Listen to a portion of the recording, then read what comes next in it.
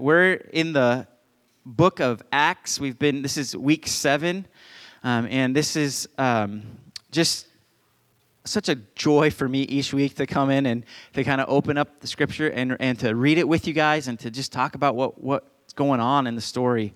But I have this question to ask you. Have you ever witnessed something that was so awesome that you had to talk about it? Like something just totally amazing. I know that football season's over, and I know that not all of you are football fans. That's okay. But I was at the Seahawks-Saints playoff game the day of the Beastquake. And I'm telling you what, after seeing that, people talked about that. People are still talking about that. But if you've ever witnessed something that's just absolutely incredible, you talk about it, like the birth of your kid. You don't have to tell parents to share the news, or grandparents for that matter, right? It's exciting. It's amazing. It's a miracle. When we see things that are incredible, we want to share it. And in our culture today, things have gotten easier and easier to share. So the threshold of what's shareable has gone down a little bit. But at the ease at which people can share it's incredible. You just click a little button. If you have social media, now I know that not all of you do, but if you have social media, you just click this little button, and wham, you can share it with all your friends, whatever it is. And I would encourage all of us to really think about that before we push that button. But anyway, but you can also share anything. You can share anything. It doesn't even have to be that incredible. And so really what's happened is the really shareable things have kind of gotten lost in the midst of all the other things, like funny memes and all these kind of random things. But when something is absolutely incredible, people are going to talk about it. Because when something amazing happens, as my words here say on the screen, you don't have to tell people to talk about it. Have you noticed that? You don't have to tell people to share amazing stories. They want to talk about it. Can I tell you that that's at the heart of God's plan for evangelism? That's at the heart of evangelism. That something so incredible has happened that you're not going to be able to help but talk about it. Sometimes I feel like we've lost sight of that. And I don't know where it happens. At some point, you remember when you first got saved, for whatever reason, what God did in your life was so incredible, it changed your life. It's something that you want to share with people. And if you don't want to share it with people, then I'm like, well, did something even happen? Is it good news? At the heart of evangelism is this understanding of human nature that when something incredible happens, people are going to talk about it. It seems like, though, in the church, oftentimes the strategy for evangelism is convincing people they're wrong. Right? And how many of you have seen that work? Okay, we call that apologetics. And now apologetics is important. It's important for Christians to be able to understand what we believe and why we believe it. But that's not typically how people are drawn to Jesus. They're drawn because something incredible has happened in the life of someone they know, and they want to know more about it. That's how it happens. Then they listen. Then they hear. When God does something incredible in our lives, it's not just for us to have an incredible story. It's to draw people in, to praise God, to hear the glory of God, and to ask the question, how did that happen? Why did that happen? What's going on? And that's what we're seeing in this early church movement in the book of Acts. Something incredible has happened. The Holy Spirit has been poured out. But before that, even before the Holy Spirit came, even before the book of Acts was written and started, Jesus did something incredible. Do you guys remember what Jesus did? He rose from the dead. When he rose from the dead, this is the most amazing event in the history of the world. We should never get tired of talking about it. And yet, at times, it's just kind of a thing, even for Christians. Do we still get excited about that? Do we still think that that's the most amazing story in the world? Is it still something that's worth sharing? Is it still something that's worth talking about whenever we have an opportunity? See, oftentimes we get more excited if we see a physical healing than the fact that Jesus conquered death. But physical healing is temporary. And spiritual healing leads to eternal life. When we see in the book of Acts, when we see the apostles, when we see Jesus in his life doing these miracles, it's never about the physical healing. It's about drawing people's attention to the fact that Jesus was God and he had the power to save. He made this very clear on a couple of different occasions. He told a paralyzed person, hey, your sins are forgiven. Essentially saying, I forgive you. And the Pharisees are going, how can you do that? How can you forgive sin? And well, for one, he was God, right? But he says, well, you don't believe me? Well, what's more difficult, to forgive sins or to heal this man's body? Well, so you'll believe? Hey, go ahead and get up. And he gets up. But the miracle that day was not that the man was healed physically. The miracle that day was that he had received salvation. Because that man, though he was healed, he died physically. But he was saved to eternal life with Jesus. We can't lose sight of that. That brings us to today's passage in the book of Acts. If you've not been here with us, or you can kind of look back if you've got a Bible, or bust out an app, or just listen. Last week we heard the story of Peter and John. As now they've began this church movement has started. The Holy Spirit is poured out on the day of Pentecost. Peter preaches the first sermon. 3,000 people get saved. And they're devoted to the apostles' teaching, the stories of Jesus, what Jesus said, what Jesus did. They're listening. And they're filled with the baptism of the Holy Spirit. They're filled with the power of the Holy Spirit to be witnesses. And they're praying together. And they're sharing meals together. And they're going to the temple together. And so one day, Peter and John are going to the temple, and they see this man who, according to the scriptures, has been there since birth. He's been lame since birth, sat at the door of the temple, and Peter and John look at him, and he looks at them, and he says, hey, do you guys have anything? And they say, I don't have any silver and gold, but what I have I give to you in the name of Jesus Christ of Nazareth. Rise up and walk. And they lift him up, and he walks. Is that a cool story? Right? So where do you think Peter and John go from there? Do they start going around and saying, hey, come to us. We can do miracles. That's not what's going to happen. Today we're going to listen to the rest of the story. So this man gets up, and if you hadn't been able to walk all of your life, what would you do? Run, jump, frolic, prance, dance. I mean, see, one of the things I love about reading the scriptures is try to feel what that would have felt like. Like don't just read words on a page, because this isn't just some fictional story. This is a man's real life. He was not able to walk for his entire life, and we're going to find out today that he was 40 years old, and he gets up for the first time, and he's got to figure out this thing. So he's like, it says he's clinging to Peter and John. Because he's never walked before. And the people have seen this man. They've walked by him. They've given him alms. They've seen him day after day begging. And now he's standing. Now he's running. Now I'm sure there's tears. I'm sure it's just overabundance of emotions for him. This is where it picks up in Acts 4.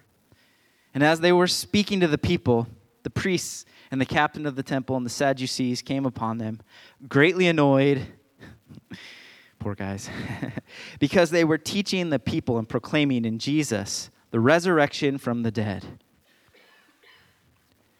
What are they talking about, Peter and John? Okay, they've just seen this man get healed. You know what? They're not talking about the fact that this man just got healed. What are they talking about? They're talking about Jesus. They're talking about the fact that in Jesus we have proof of the resurrection of the dead. That's the gospel. That's the good news that Jesus came to tell us. Not just the physical healing, but the good news. That in him, even though we face death, we can have life in him. So that annoys religious people. You know why? Because when you start telling people that if you trust in Jesus, then death isn't gonna really touch you, then religion as they were teaching it has no power. So it's going to rob them of their authority as they realize we can't do anything. We can't offer anything like that. So they're annoyed. Aren't you isn't that an interesting way of phrasing that? Like, I imagine being the leaders of the Jewish church, and these guys are all of a sudden everybody's listening to them and they're annoyed. Like pesky disciples. We just tried to end this movement. We were just dealing with this. Pentecost was the day that the church started. That's 50 days after the Passover, when Jesus rose from the dead. So we're talking about just a few short months from the time that Jesus was crucified to this moment where really, the disciples are back and they're talking about Jesus, and now they're talking about his resurrection. Annoyed. Verse 3, and they arrested them and put them in custody until the next day, for it was already evening. But many of those who had heard the word believed, and the number of men came to about 5,000. So here we go. We got 120, Acts chapter 1. 3,000 get saved after the day of Pentecost. And now we're up to 5,000. People are seeing not just the power of God to do a miracle, but they're hearing the story of Jesus. And this context it's ready to explode because they saw Jesus' miracles. They wanted to believe in him, and they kind of got mixed up. The crowd got mixed up. They started listening to the authorities, and they got mixed up, and they shouted, "Crucify him." And they're ready. The kindling has been laid, and it's dry, and Jesus knew it. He knew it. I'm going to go. I'm going to leave you guys with the power of the Holy Spirit and watch this thing erupt. And so they come, and they perform miracle. And just this one miracle, this man whom had been there forever, 40 years, his whole life, he gets up. And again, that buzz that was happening when Jesus was around starts happening again. So the religious leaders are annoyed. 5,000 people are saved. It says in verse 5, on the next day, their rulers and elders and scribes gathered together in Jerusalem with Ananias and the high priest and Caiaphas and John and Alexander and all who were of the high priestly family. See, the rulers, the elders, the scribes, the high priestly family, these are the same people that had to conspire to kill Jesus. So they gathered together because they're going. I mean, can you imagine? Just imagine with me. I know that we're on Team Jesus, right? But imagine what it would have been like to be them. Okay, you just made this thing go away. And now it's starting to pop back up. It's starting to, their fear is that it's being resurrected. Huh? Right? Because he was resurrected. So they're scratching their heads. And they get together, and they got to talk. And so this is what it says in verse 7. And when they had set them in the midst, they inquired, by what power or by what name do you do this? And Peter, filled with the Holy Spirit. See, it's still not Peter's ability here. It's the power of the Holy Spirit. And it says he's still filled, which to me implies that there is a possibility that if you're not intentionally seeking the power and the filling of the Holy Spirit, that you could stop being filled. Okay? So he's still filled. He's still going towards Jesus. He's still pursuing the power of the Holy Spirit, not his own mission, plan, will. It's still in the power of the Holy Spirit. So he's filled with the Holy Spirit, said to them, rulers of the people and elders, if we are being examined today concerning a good deed done to a crippled man, by what means this man has been healed. Let me just take a break for a second.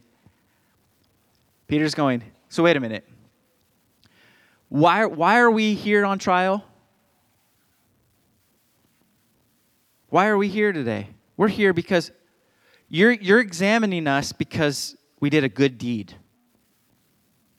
You're examining us because a man who had been crippled from birth is walking today. And you've called us in here to examine us. Okay, imagine you're back in the seat of the Sadducees. Oh, it's always one of fun names. And Peter says that to you. And even the most pride-filled, most power-seeking religious person is going, he's got a point. He's got a point. Like we've got these guys here because they just healed the guy.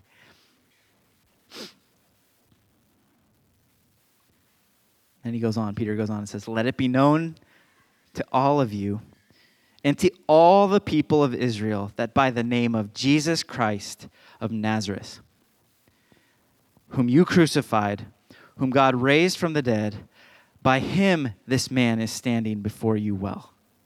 This Jesus is the stone that was rejected by you, the builders, which has become the cornerstone. And there is salvation in no one else, for there is no other name under heaven given among men by which we must be saved. Peter, filled with the Holy Spirit. Okay, I keep going back to the story of Peter because he's a great case study of the difference between before and after resurrected Jesus. Do you remember what happened in Peter's life before he saw Jesus resurrected? He had told Jesus, I'll never betray you. I will go with you. I will die for you. And Jesus looked at him. And if you think Jesus was always everybody's best friend and made them feel really good, imagine him telling him, no, Peter, I'm sorry, buddy, but you're going to betray me 3 times. You're going to betray me 3 times before the rooster crows. And sure enough, Peter, this really big, bold man who we see here preaching these sermons, is questioned. And they say to him, it says this little girl questions him and goes, hey, aren't you one of the disciples who was with Jesus? And Peter's response is, nope, not me. See ya. He gets questioned 3 times on that night that Jesus is being tried and beaten unjustly. To just one time acknowledge, yeah, I was with him. And he won't do it. He denies him. Something happened to Peter. A couple things happened to Peter. One, Jesus rose from the dead, and Peter saw him. Jesus came to Peter, and he restored him. Because, can I tell you what? In our life of faith, there are going to be moments where we fail. The story of Peter is incredibly hopeful for us in that moment. Because Jesus is he wants to restore. He actually says to him, once you've returned, strengthen your brothers. So Peter has met the resurrected Jesus. That's life-changing, don't you think? And the other thing is he's filled with the power of the Holy Spirit. So this Peter that denied knowing Jesus, now he's in the hot seat. And I don't know that we have anything quite like this. And Peter has just witnessed the corruption of this group of people as they secretly arrested Jesus and had him tried and beaten and killed. So Peter is now getting tested again. And they put him on the hot seat, and they're asking him this question. And they're imploring him to say, oh, I don't know what you're talking about. And he says, so let me be clear, I'm here because we did a good deed. And let me tell you how this happened. Jesus, the Jesus that you secretly arrested, the Jesus that you put on trial unjustly, the Jesus who you made false claims and accusations about, the Jesus whom you turned over to the rulers to be executed, the Jesus who's the Son of God, the Messiah, the cornerstone that the builders rejected. This is Jesus who's done this miracle. What are you going to do about it? That's a little bit of a transformation for Peter, isn't it? Can you imagine being in Peter's shoes? I'm like, gulp. What would I do? Knowing that these people have already proven they're willing to go to any length to stop this uprising. He tells them to their face, you messed up. You messed up. Do you know they know that too? Like I was saying, they saw what happened the day Jesus was crucified. They saw the sky go dark. That stuff really happened. The veil in the temple was torn. These people would have known about that. So they're still trying to grasp and grapple with this. And you know what we have to get about this? Peter is not in this situation looking at them, judging them, wishing for them to be destroyed. Peter is imploring them to be saved. He's not up there to try and just make them feel guilty and to know that they're wrong.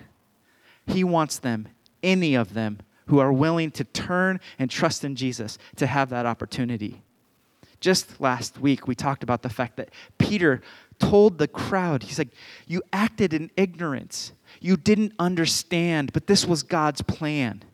So here he is in front of this group of people who killed his best friend brutally, and he's looking at them not through the eyes of judgment, but through the eyes of today's your day to get saved.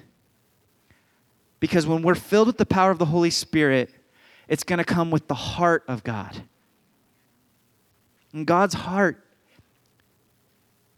we see it in Jesus. His love for the enemies of God. He wants them to turn.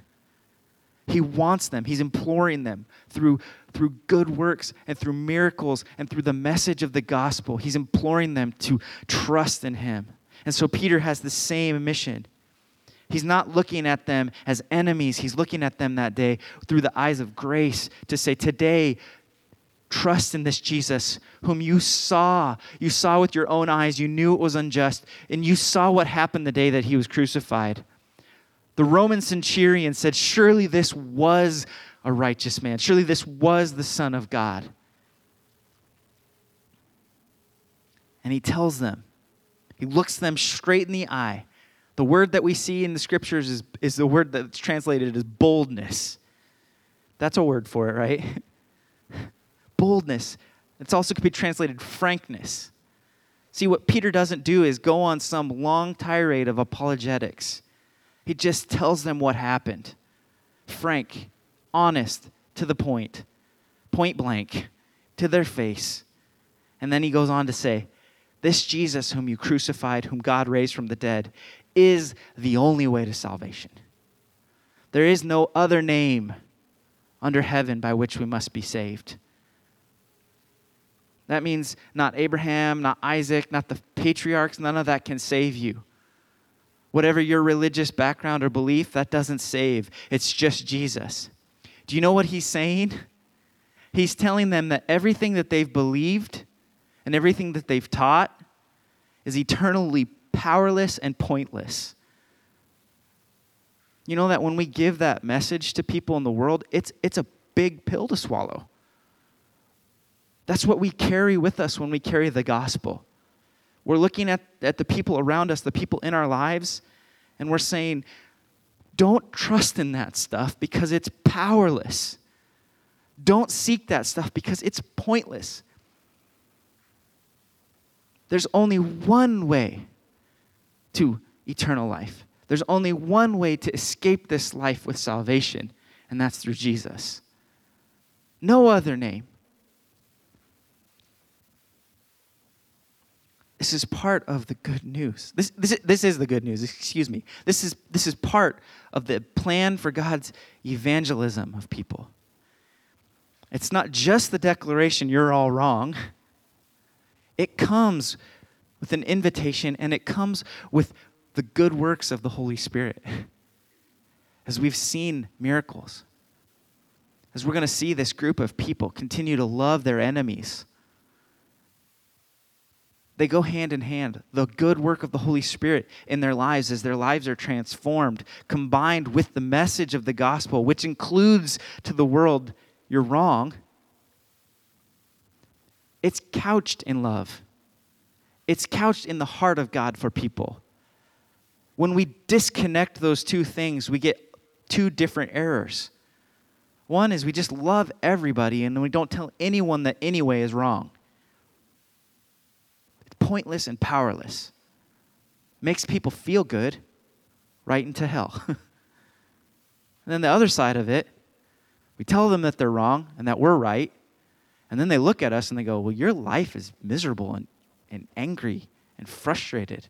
That's powerless and pointless. They hold up signs that yell about the judgment of God. And in so doing, they disqualify the message. And it's like going around and slapping people in the face and telling them, I love you. We cannot disconnect these two things. The love and the good works and the power of God to do miracles and to transform lives. And the message of the gospel that there is no other name by which people can be saved other than Jesus. We cannot disconnect them, church. They have to go hand in hand. It's incredibly difficult to walk that road. It's incredibly difficult when you come down to it with somebody whom you've been loving and you've been serving and you've been seeking to see them make this realization, and they look at you and they have that realization that you're telling them that everything else in life is a lie and does not point them in the right direction. And you have to look at them and go, yes, I am saying that. I'm saying that with all the love that I can muster. But you have to understand that salvation comes from nobody else. Nowhere else. It's just Jesus. It's a difficult conversation. One that, honestly, we get tired of. It's painful because we have people in our lives that we want them to be saved. And so we don't want to we don't want to put up a stumbling block.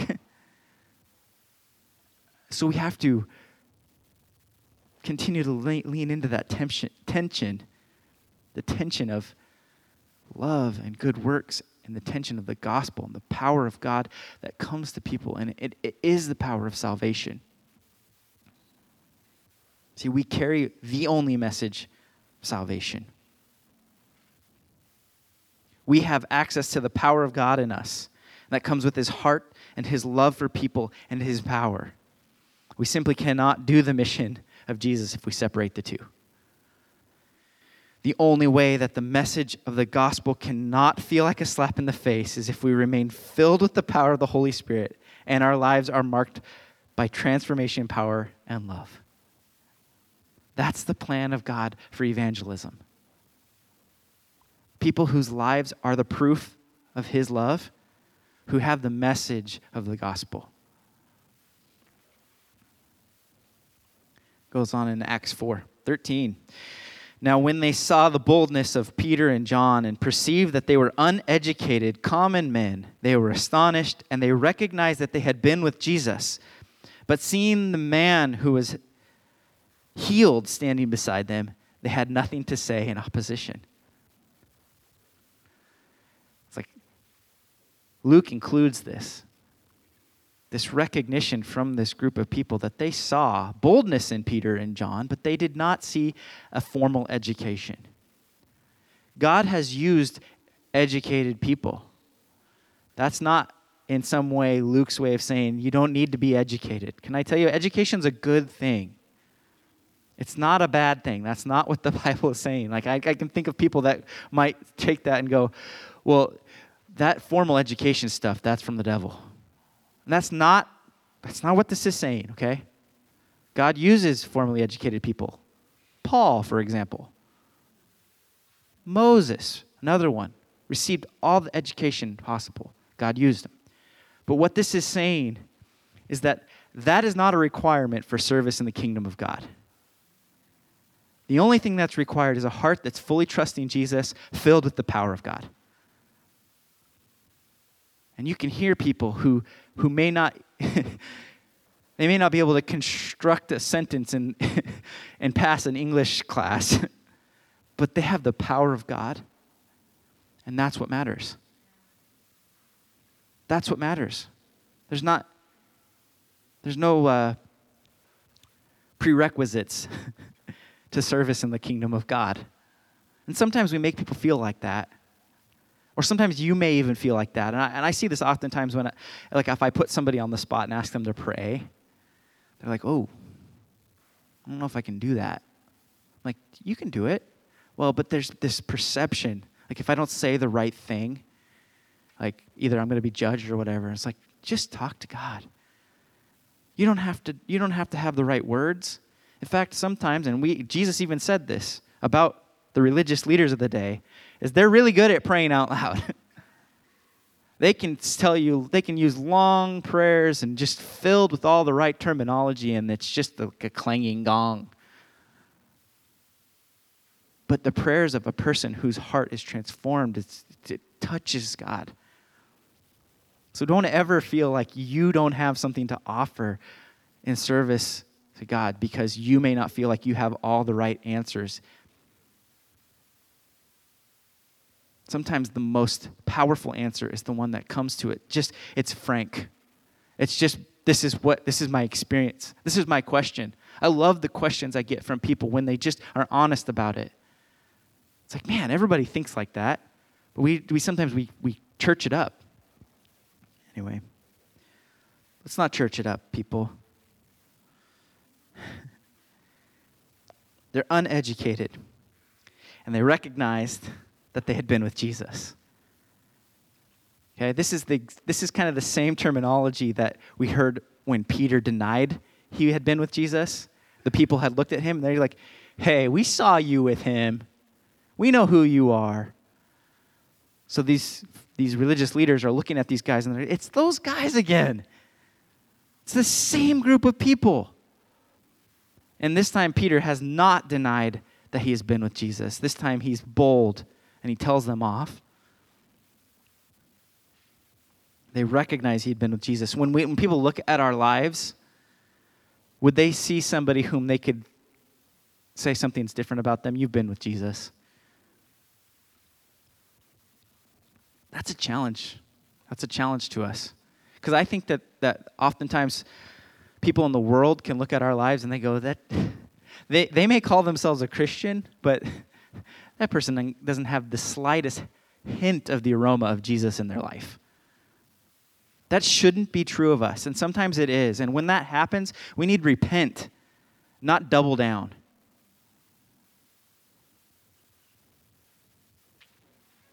So they recognize, they look at them and they say, these guys are the guys that have been with Jesus. And their lives carry the same mission and the same power. And then they look and they see the man who had been lame from birth, and now he's standing there. And we talked about this a few weeks ago. There's one thing that can stop an argument when people are stuck in their own echo chambers, and that's undeniable proof. We have a hard time with that in our culture. People are always claiming undeniable proof. But in this case, it's truly undeniable. They saw him for 40 years sit there, and they're seeing him standing there today. They can't say anything. They can't deny it, and they're not even going to try to fight that. They recognized the lame man. And in spite of what they wanted to say or do, they could not say one word, and they had to be amazed. Verse 15 says, but when they had commanded them to leave the council, they conferred with one another, saying, what shall we do with these men? For that a notable sign has been performed through them is evident to all the inhabitants of Jerusalem, and we cannot deny it. But in order that it may spread no further among the people, let us warn them to speak no more to anyone in this name. So they called them and charged them not to speak or teach at all in the name of Jesus. Do you see how futile that is? Do you see how absolutely pointless that declaration is and how desperate it is? They call them back in and they say, we've talked, and we say, you guys don't say any more about Jesus. What do we already see? How many people are there that are believing now? 5,000. How many people know this miracle happened? Everyone in Jerusalem. But you guys, Peter and John, no more talking. It's completely pointless. See, when something amazing happens, even if you tell people not to talk about it, people are going to talk about it. There's no stopping it. In fact, if you go back and you read the Gospels and you go look at Jesus' life, there are a couple times where he performs a miracle and he instructs the person who has been healed not to tell anyone. It's like, and I'm wondering, and I've thought about this just this week. I was thinking about this. I'm like, is this a command that Jesus actually wanted them to obey? Or is he making a point? Like, can you imagine, like, one of the cases, he raises the man's daughter from the dead. I have a little girl. If she had died and Jesus raised her from the dead, and he then told me not to talk about it, I'd be like, how could you not talk about it? Or the leper whom Jesus heals. And he says, don't tell anybody what I did. Just go to the priest and show him and do the offering for cleansing, and you'll be good. You know who is going to be affected by those miracles? So many people. And they're going to be going, what happened? How did she was sick, she died. How is she here? How is she alive? I can't tell you. But it's pretty cool, huh? It's like kindling. It's ready to explode when the spark hits it. Because these people are going, how is this possible? How has this been able to be accomplished? How is our friend who is a leper? How is my brother who is a leper, who's been in the leper colony? He's been outside the city. I haven't been able to see him. How is he standing here in front of me today clean? How? And Jesus is saying, don't tell him. Because he knows when something amazing happens, even if you tell people not to talk about it, they're going to talk about it. So the Pharisees, they tell him, no talking about this. As if that would help.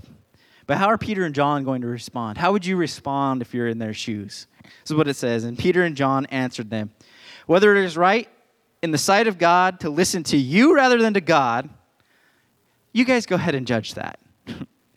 You must judge, for we cannot but speak of what we have seen and heard.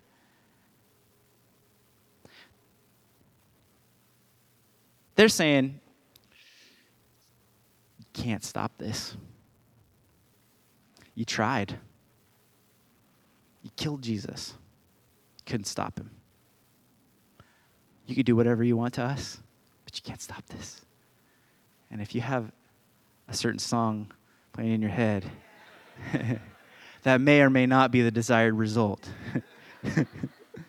So when you think about the gospel, when you think about Jesus, you think about anything that can happen to you, can't touch this. Okay?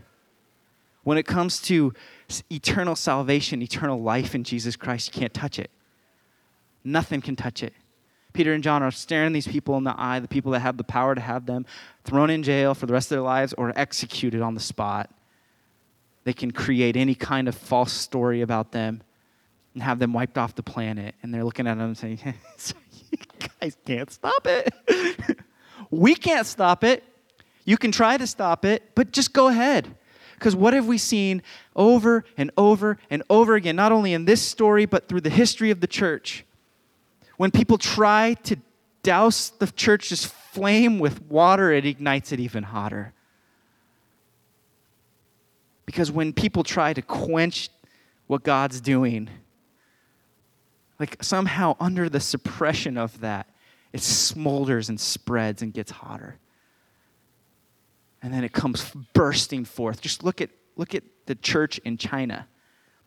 And I know that we don't talk about these things a lot, but for years they were pushed underground. The Chinese government tried to suppress the church. And a different regime came in and relieved some of the pressure, and all over the nation of China, church people popped up. And they weren't hiding because they were being unfaithful. They were proclaiming the gospel. They were talking. They were meeting in homes, and they were spreading the good news. Under persecution, the church flourishes. You can't stop it.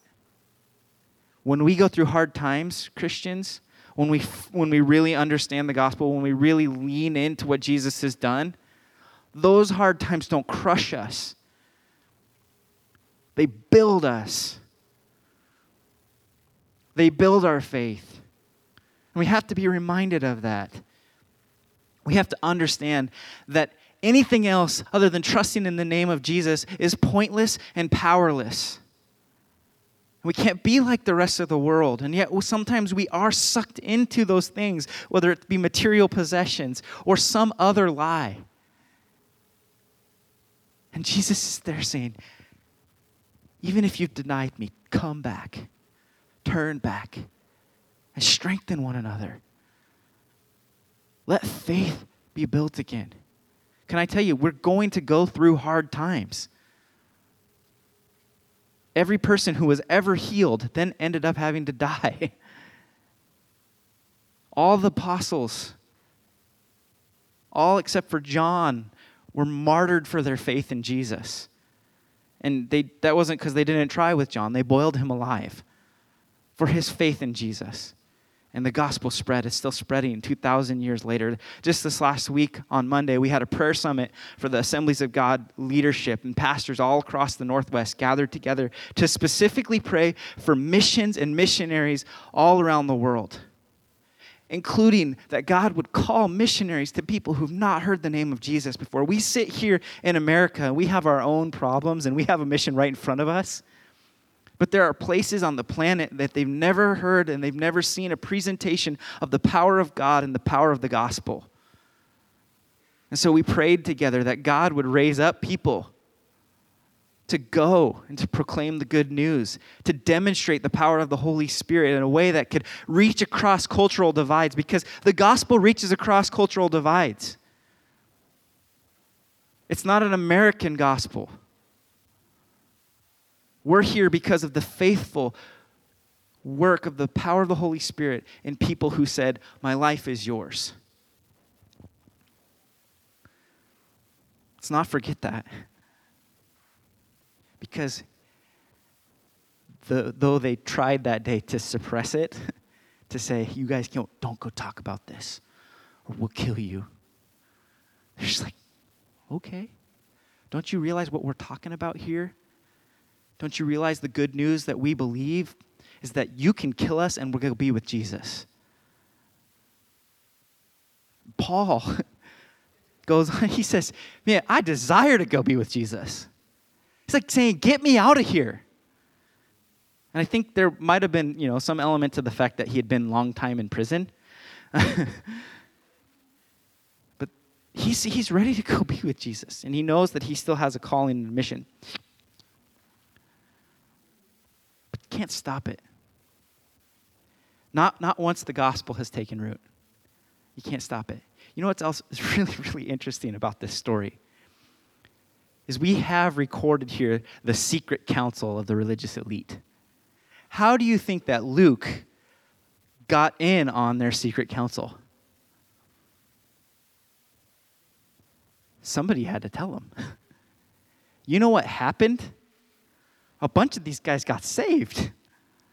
And later they're conferring with Luke. Luke, he's making this account of the works of the early church.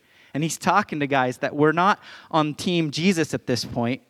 They're on team, we got to stop this. And they saw what happened, and they had watched it, and they got saved.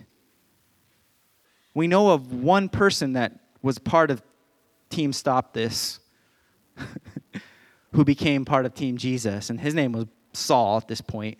And I don't know if Saul was there, Saul of Tarsus, who later became Paul and wrote like a majority of the New Testament.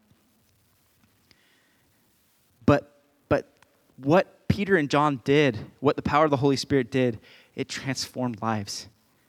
That some who were on the other team joined Team Jesus because of the power of the gospel and because of what they had seen. It says in verse 21, and when they had further threatened them, They let them go, finding no way to punish them because of the people. For all were praising God for what had happened, for the man on whom the sign of healing was performed was more than 40 years old. For 40 years, more than 40 years, people had been walking by him, and they're seeing him dancing, prancing, praising God. So if and people in political power or in power have time, they have to calculate their decision making precisely, and they decide at this point, killing Peter and John, not an option. So they let them go, but they threaten them. And what do we see happen? The gospel continues to spread. Do you know that it wasn't the miracle that changed anyone's life? What it did was it ignited that spark again as people leaned in and they go, what is this power? Do you know that doing a miracle, performing good works, doesn't get you any enemies until you start proclaiming the name of Jesus and the power of resurrection? It's up till this point in the story of the church, it says that they're growing in favor every day. And this is where it starts to turn, because now they've done a miracle that's got everybody's attention, and they're proclaiming the name of Jesus. Because when God does a good work, it's not just for that person's sake. It's to get glory to God, and that people would ask questions, and they'd listen, and they'd hear the power of the gospel. See, they didn't want people, this group of religious elite, they didn't want people believing the story about Jesus. They didn't want people believing that Jesus really rose from the dead. They didn't want people to be free from their religious stronghold. They didn't want people to know that Jesus forgives their sins if you turn to him. They didn't want people to believe that Jesus is the only way. They didn't want the gospel to spread. But there's no stopping it. You know how many times people have thought that the church was done? And even in our day and age, there are a lot of threats to the gospel. But the true power and work of the Holy Spirit in the gospel is not going to stop. And we need to not be ashamed of it. Just because we look around and things done in the name of Jesus might be questionable, or they may cause us to want to retreat. We go forward with both the good news, the truth about who Jesus is and what he's done, and that he is the only way, and the power and love and power of the Holy Spirit goes with us. We cannot dumb it down. We cannot get around the fact that we're telling the world the other things that you believe are pointless and powerless. Romans 1:16, Paul says, "For I am not ashamed of the gospel, for it is the power of God for salvation to everyone who believes, to the Jew first and also to the Greek, also to the Americans, to the ends of the earth." It's the gospel that's the power of salvation. Miracles get no enemies. Skeptics, maybe. But when your life is transformed, you know that people can't argue with that? When you have something that God has done in your life, people can't argue with that. They can be skeptical. Sometimes we give them good reason because we claim something and then we're not really living by it. Good news is we have the gift of repentance to turn back, and Jesus is there to say, "Hey, love, feed my sheep." It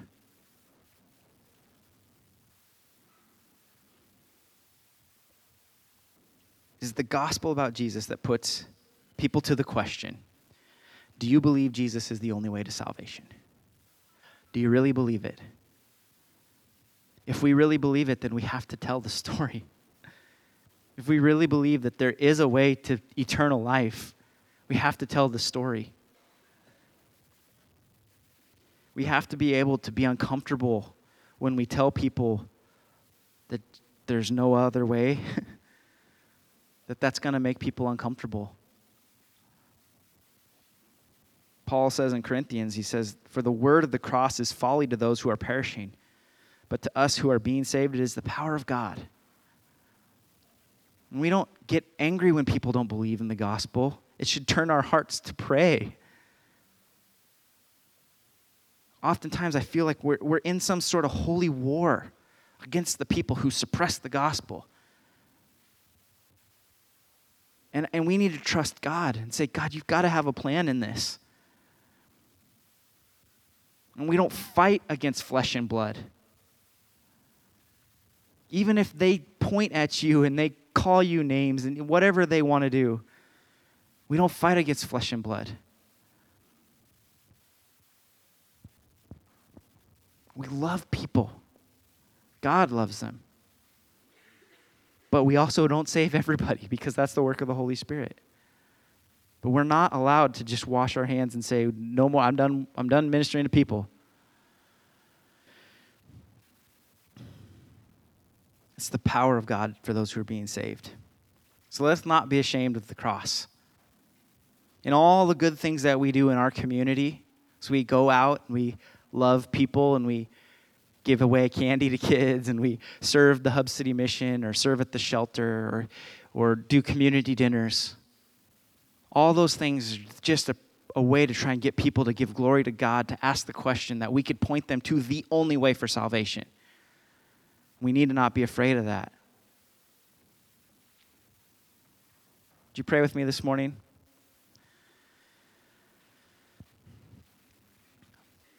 Jesus, we thank you for what you've done for us. We thank you that you rose from the dead, that you died for our sins and you rose from the dead. Forgive us. Forgive us of our taking that for granted. Forgive us of not recognizing the miracles that you're doing in our lives and in our families and in our communities.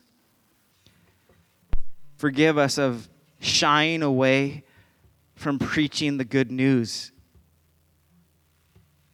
Forgive us of, in some way or another, denying you. Our world is desperate. It's broken.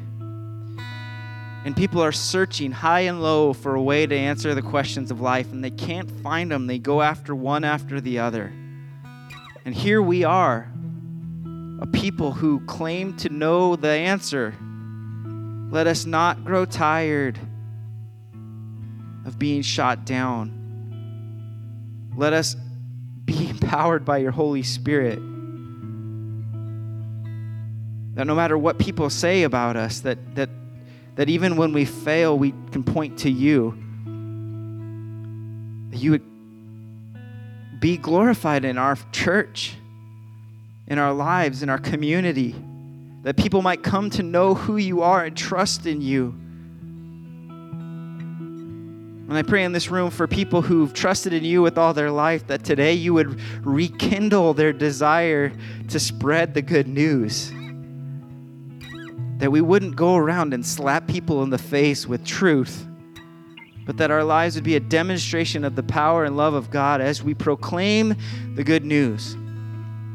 That we wouldn't separate the two. And for those who are tempted to one or the other, whether you're tempted to not preach the harsh reality of the gospel, but just love, would you remind us that that's not really loving? And for those who are more comfortable yelling at the world how wrong they are, would you convict us of our own sins and humble us and cause us to love and serve with the same heart that Jesus did, to trust again in your power, that you are the one who saves,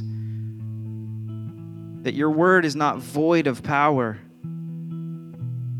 It's not something we can use for our own purposes or for any political gain, but that the gospel might be proclaimed through our lives. So we pray for that. And we need your power, Holy Spirit. Would you come and would you refill us again? Fill us with that power. Not for the sake of seeing a miracle, but for the sake of seeing people's lives transformed by the good news. And we ask all these things in the powerful name of Jesus. Amen.